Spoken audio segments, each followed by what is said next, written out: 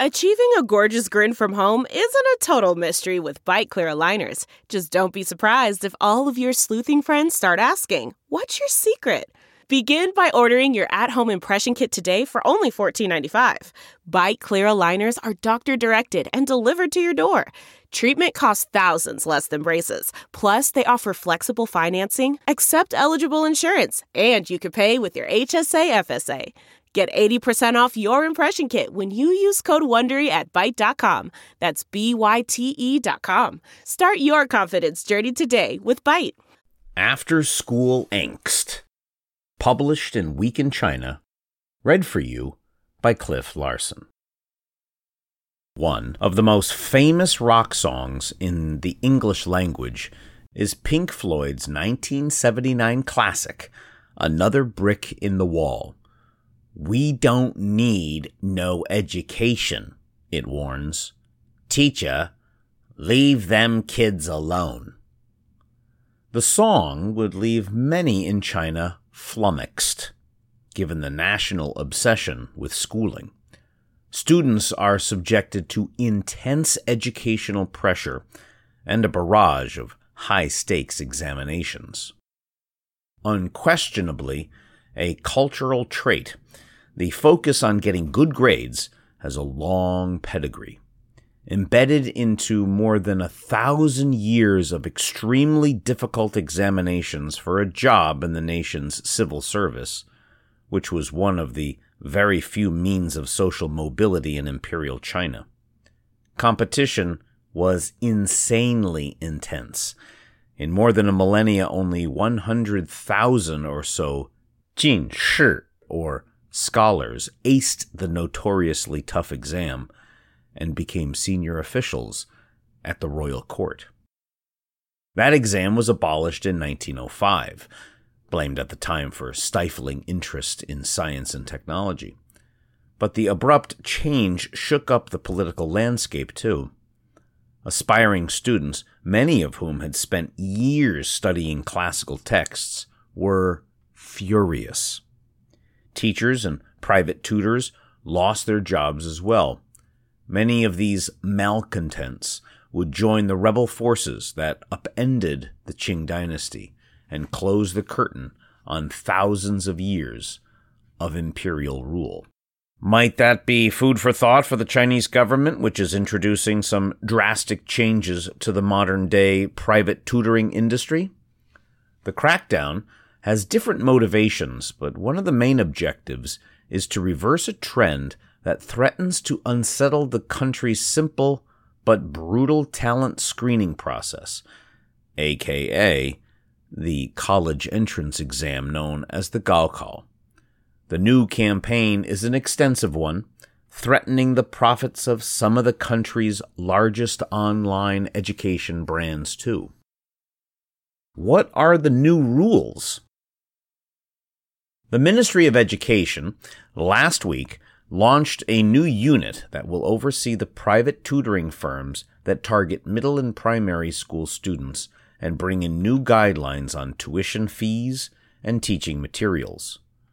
The new body is yet to be named, but its core mission is strengthening care for the next generation, the Ministry of Education says.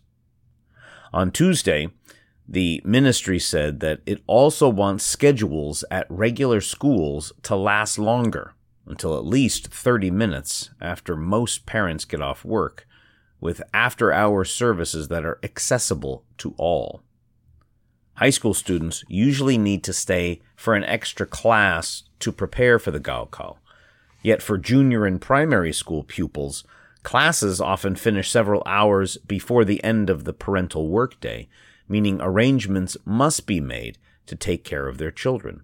The situation is worse if both parents work in the so-called 996 culture, or a 9 a.m. to 9 p.m. working day, 6 days a week, which is common among tech firms. The goal of filling those hours productively partly explains the proliferation of privately run after-school tutoring and online education providers. However, the government has made plain that it wants the state education system to shoulder most of these duties.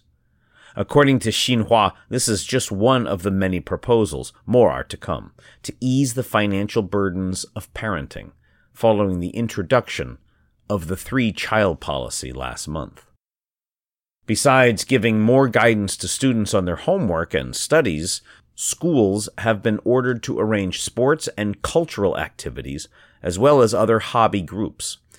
This extra workload will be overseen by teachers, but schools can ask for help from volunteers and outside professionals, the state news agency says.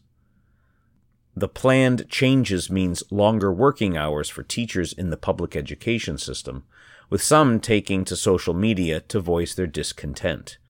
How are we going to help parents working 996? We need to work 776, 7 a.m. to 7 p.m., 6 days a week. And we are paid nowhere near as much as those in the private sector, one complained online. What are the other changes? Pushing education out of the school to training centers is putting the cart before the horse. The Ministry of Education is working to correct this phenomenon, Chinese President Xi Jinping explained during a tour of Qinghai last month. His remarks were followed by a new directive from the Central Commission for Comprehensively Deepening Reform, which called for further efforts to reduce school students' homework and after-school tutoring. China is said to be home to nearly 1 million privately run training schools. Many of the largest are ed-tech companies providing online tuition. These private sector firms and their investors are now pondering what might come next in regulatory terms, following a number of reforms in recent months. The State Administration for Market Regulation, the regulator that has been targeting monopolistic behavior at some of the largest internet platforms, is already part of the enforcement action.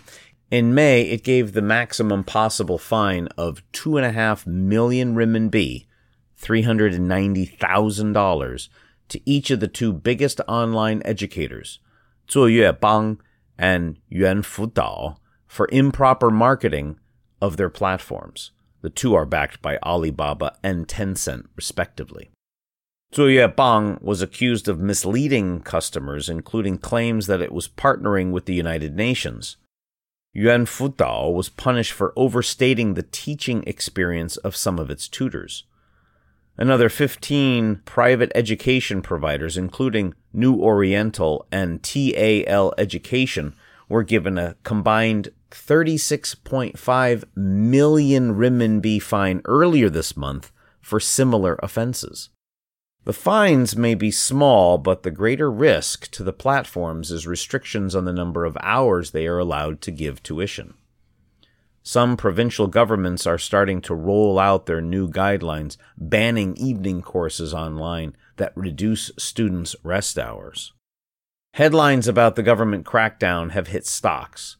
For instance, the market capitalization of New York-listed New Oriental plunged from its record high in February to $14 billion this week, a drop of around 60%. TAL fell over 70% during the same period. In equity research published this month, HSBC analysts Charlotte Wei and Charlene Liu reckon that investors are still underestimating the risks faced by China's education sector. They point out that the ongoing policy crackdown, in the worst-case scenario, could see after-school tutoring banned during the summer holidays and even during the weekends. The summer break is typically a golden period for sales in the sector, but companies have already started laying off teaching staff in expectations of the new measures. According to Tencent News, up to 100,000 tutors at edtech firms, many of whom were fresh graduates from college, are now on the brink of unemployment. How quickly has the sector been growing? According to the prospectus of New Oriental, which completed a secondary listing in Hong Kong in November, the number of enrollments in after-school tutoring grew from 203 million in 2015 to 325 million in 2019 and could further increase to 659 million by 2024. The market, including English language training, was expected to grow from 61.9 billion renminbi in sales in 2019 to 117 billion renminbi in 2024. The market share of the online service providers in terms of student enrollments had also surged from 2.4% in 2015 to nearly 45% last year. The spike has been spurred in large part by the COVID-19 outbreak, which disrupted school schedules for much of the earlier part of last year. That triggered a massive influx of private equity investment into the edtech sector. Financial data aggregator 100ec.cn claims that fundraising for Chinese edtech increased 267% to 53.9 billion renminbi last year, more than the fundraising of the previous 4 years combined. Why is Beijing taking aim at edtech? The sector's breakneck growth mirrors that of other emerging industries powered by the internet, such as peer-to-peer lending and consumer finance, both of which have resulted in intervention by regulators. But because of the paramount importance of education for parents, the central authorities are worried that after-school tutoring could destabilize the formal education sector, fomenting complaints of an unfair system that could lead to social unrest. Policymakers are also perturbed at the behavior of some of the biggest players, which have been spending huge amounts on marketing. The platforms have pumped the proceeds of their capital raisings into the flurry of advertising across multiple channels in a bid to capture new users and convert them into paying customers. They all have a common goal to capture the largest market share in a winner-takes-all model that promises pricing power to the victors. Yuan Fudao, one of the leading online platforms, reportedly pulled in 20 billion renminbi in investment in 2020. Valued at about 15 billion US dollars, the unicorn had been preparing for a lucrative IPO in the United States. But Bloomberg reports that the listing plan has just been shelved, as have those of rivals VIP Kid and Huohua Siwei, because of headlines about how the government has grown concerned about the sector. More than that, the clamor for new customers from the leading platform is being blamed for intensifying other trends, such as the spread of chicken children. Described more often from the angle of tiger parenting in the West, the local labeling comes from an expression that translates as to inject chicken blood. Treatments of this type were a fad in the 1960s when people were injected with rooster blood as a remedy for various health ills. But the saying has lived on as slang for efforts to stimulate a person into a heightened state, in this case in the demand that children sit through extra classes. Anxiety is what they, edtech firms, are really selling, China News Weekly also points out, highlighting how the platforms are profiting from parental fears about losing out in the education's arms race and paying ever greater sums to private tutors in a bid to give their children an edge. The sad part is that once you start chickening your children, it's hardly possible to stop, a high school teacher told SupChina this week. At the core of the collective anxiety is intense competition for a place in higher education. In 2019, of the 17 million children eligible for high school entrance tests known as the Zhongkao, 60% went on to take the college entrance exam, that much feared Gaokao. But only 4.3% of this group will get an undergraduate degree, and only 0.2% of the cohort of students will get a chance to study at one of China's top 39 universities. Historically, parents from some of the country's poorest regions have believed that their kids have a chance of getting into a leading college and thus an opportunity to climb the social ladder if they were smart enough or work hard enough to score top marks in the Gaokao. However, the surge in private tutoring has clouded the competitive simplicity of the Gaokao system. With a new range of options to hone their exam-taking know-how, better-off students have a greater chance of outscoring kids who lack the same opportunity to get private tutoring. In fact, the pressure to perform is reinforcing a vicious cycle as parents spend more of their incomes on education for their offspring. As we reported last month, when the government introduced new rules allowing families to have 3 children, the decision was met with much ridicule online. One reason for the derision? Young couples are put off having children by the financial pressures of improving the educational chances for a single child, never mind the expense of supporting 2 more. The way ahead? In announcing the 3-child policy, the government promised other changes, including a universal child care system and subsidies for spending on education. These will take time to take shape, but the efforts to scale back the tutoring sector seems to be a supporting step. More changes are ahead, says China News Weekly, but the ultimate goal is to bring education back to basics and prevent it from being overly capitalized. Those expecting to create companies with 100 billion renminbi worth of market value or bigger should abandon their plans altogether, the Xinhua-affiliated magazine noted, in a thin-veiled warning to venture capital investors and the private sector education giants.